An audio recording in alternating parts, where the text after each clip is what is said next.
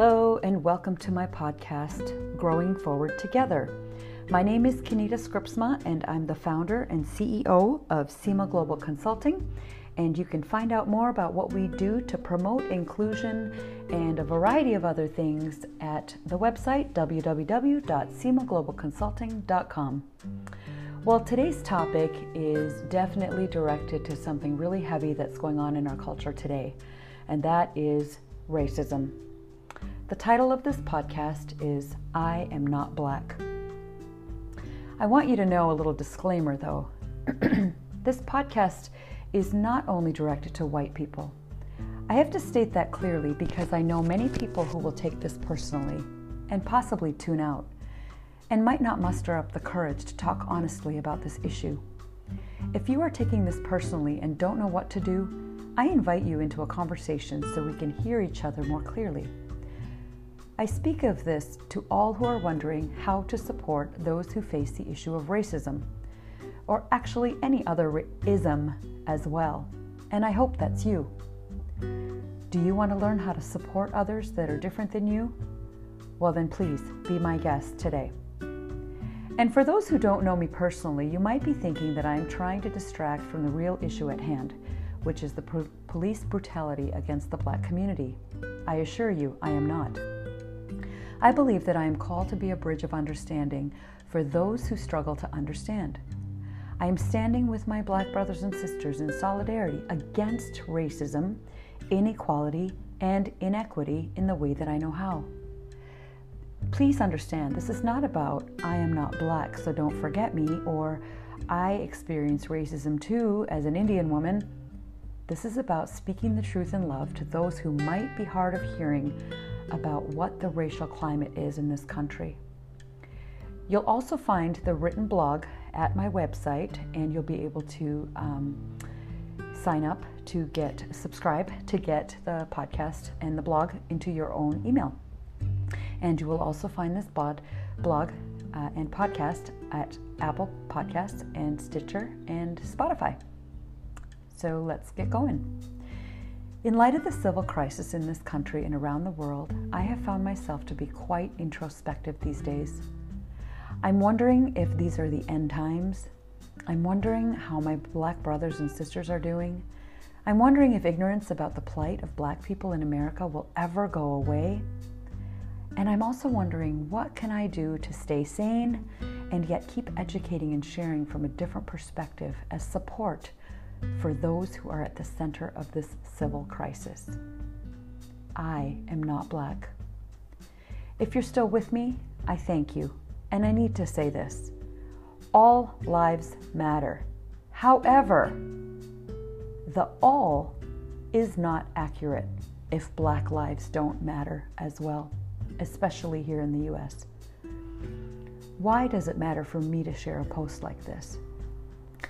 Well, because the focus continues to be on Black and brown lives.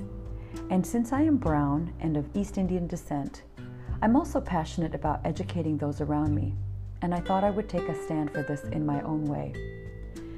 You see, in the Indian culture, for years, for generations, there's been an issue with people with darker skin, what part of the country they're from, what part of the caste system they're from. And so this really is a personal issue. And I would like to take a stand to be with my Black brothers and sisters. I can't be silent. The sad truth is, so many of us have been silent. Although posting on social media might help you break the silence, many of us are staying silent in our personal relationships where the crisis is hitting close to home. How do I know? I'm experiencing it, and so are my dear Black friends. Have you been silent? What conversations do you need to have with people in your story? Wondering where to start? Let's connect. I am not Black. Silence is complicit. It means you're guilty, or maybe irresponsible. Guilty would suggest a malicious intent, while ignorance would suggest irresponsibility. Which one are you? Only you can answer that question. Are you willing to keep learning? Then maybe it's time to get your skin in the game. There's another blog titled Skin in the Game at my website, and it's also in my podcast, so I really encourage you to go check that out as well. So yes, racism is alive and well in my story. But you see, I'm not Black, and some people think I don't understand. But I do. I might not understand the way Black people are being treated in this country and how the narrative began over 400 years ago. But I do understand racism. In my story, it's disguised by culture, wiring, personalities, styles, etc. Please consider what I'm saying, because when we can identify with something personally, it can be a catalyst to move us toward change. In my case, it shows up as a cultural ism. Years ago, when I realized I had assimilated so much into this Western culture that I was losing sight of who I was created to be, I paused and took some deep dives into my Eastern culture to discover, celebrate, and feed my roots. Sadly, in a lot of my relationships, it was received with pushback and ignoring.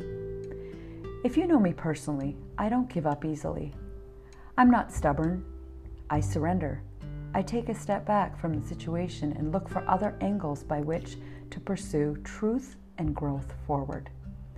As of late, voicing hard truths has been all too common for me. Hey, are you still with me? We are in this together, right? My heart breaks to even have to ask that question.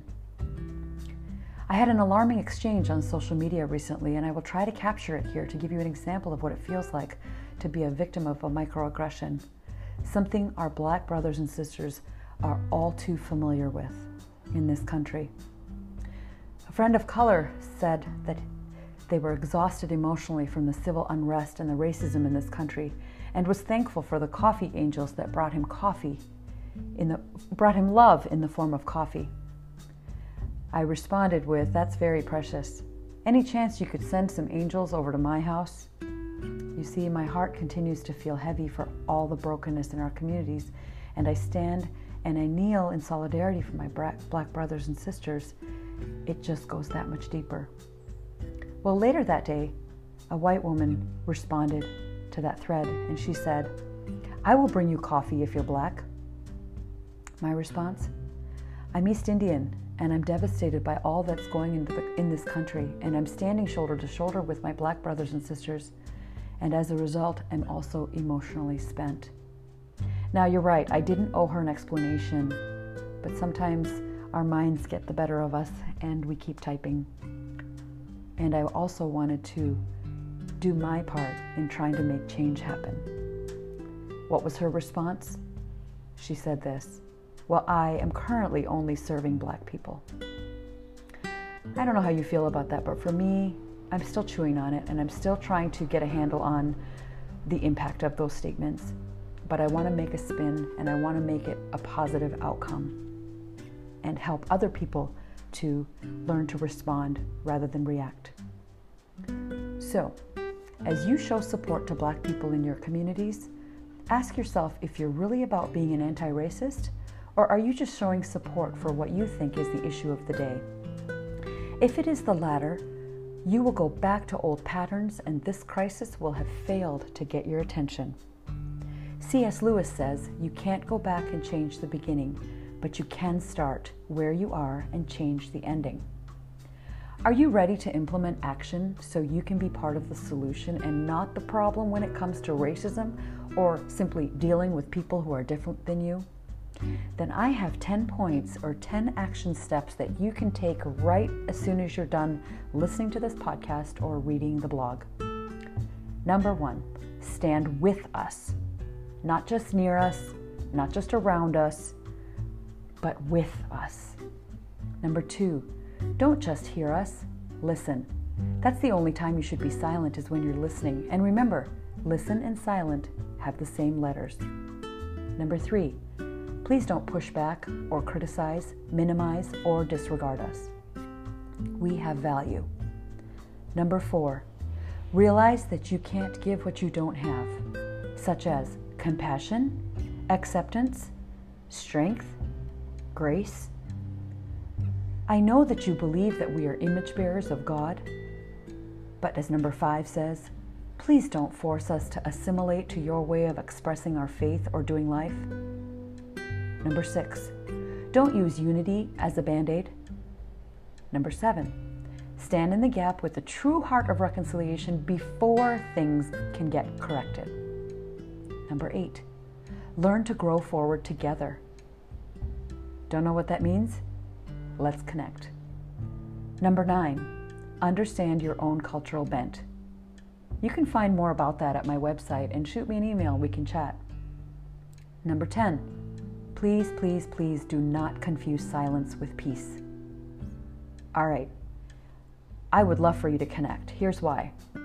You might be able to land a spot on my podcast, Growing Forward Together, because I will be doing some interviews going forward and would love to hear your perspective, and if it's a way that we can encourage other people and band together to support, love, equip, encourage others to seek solutions to grow forward, then I would love to have you on my podcast.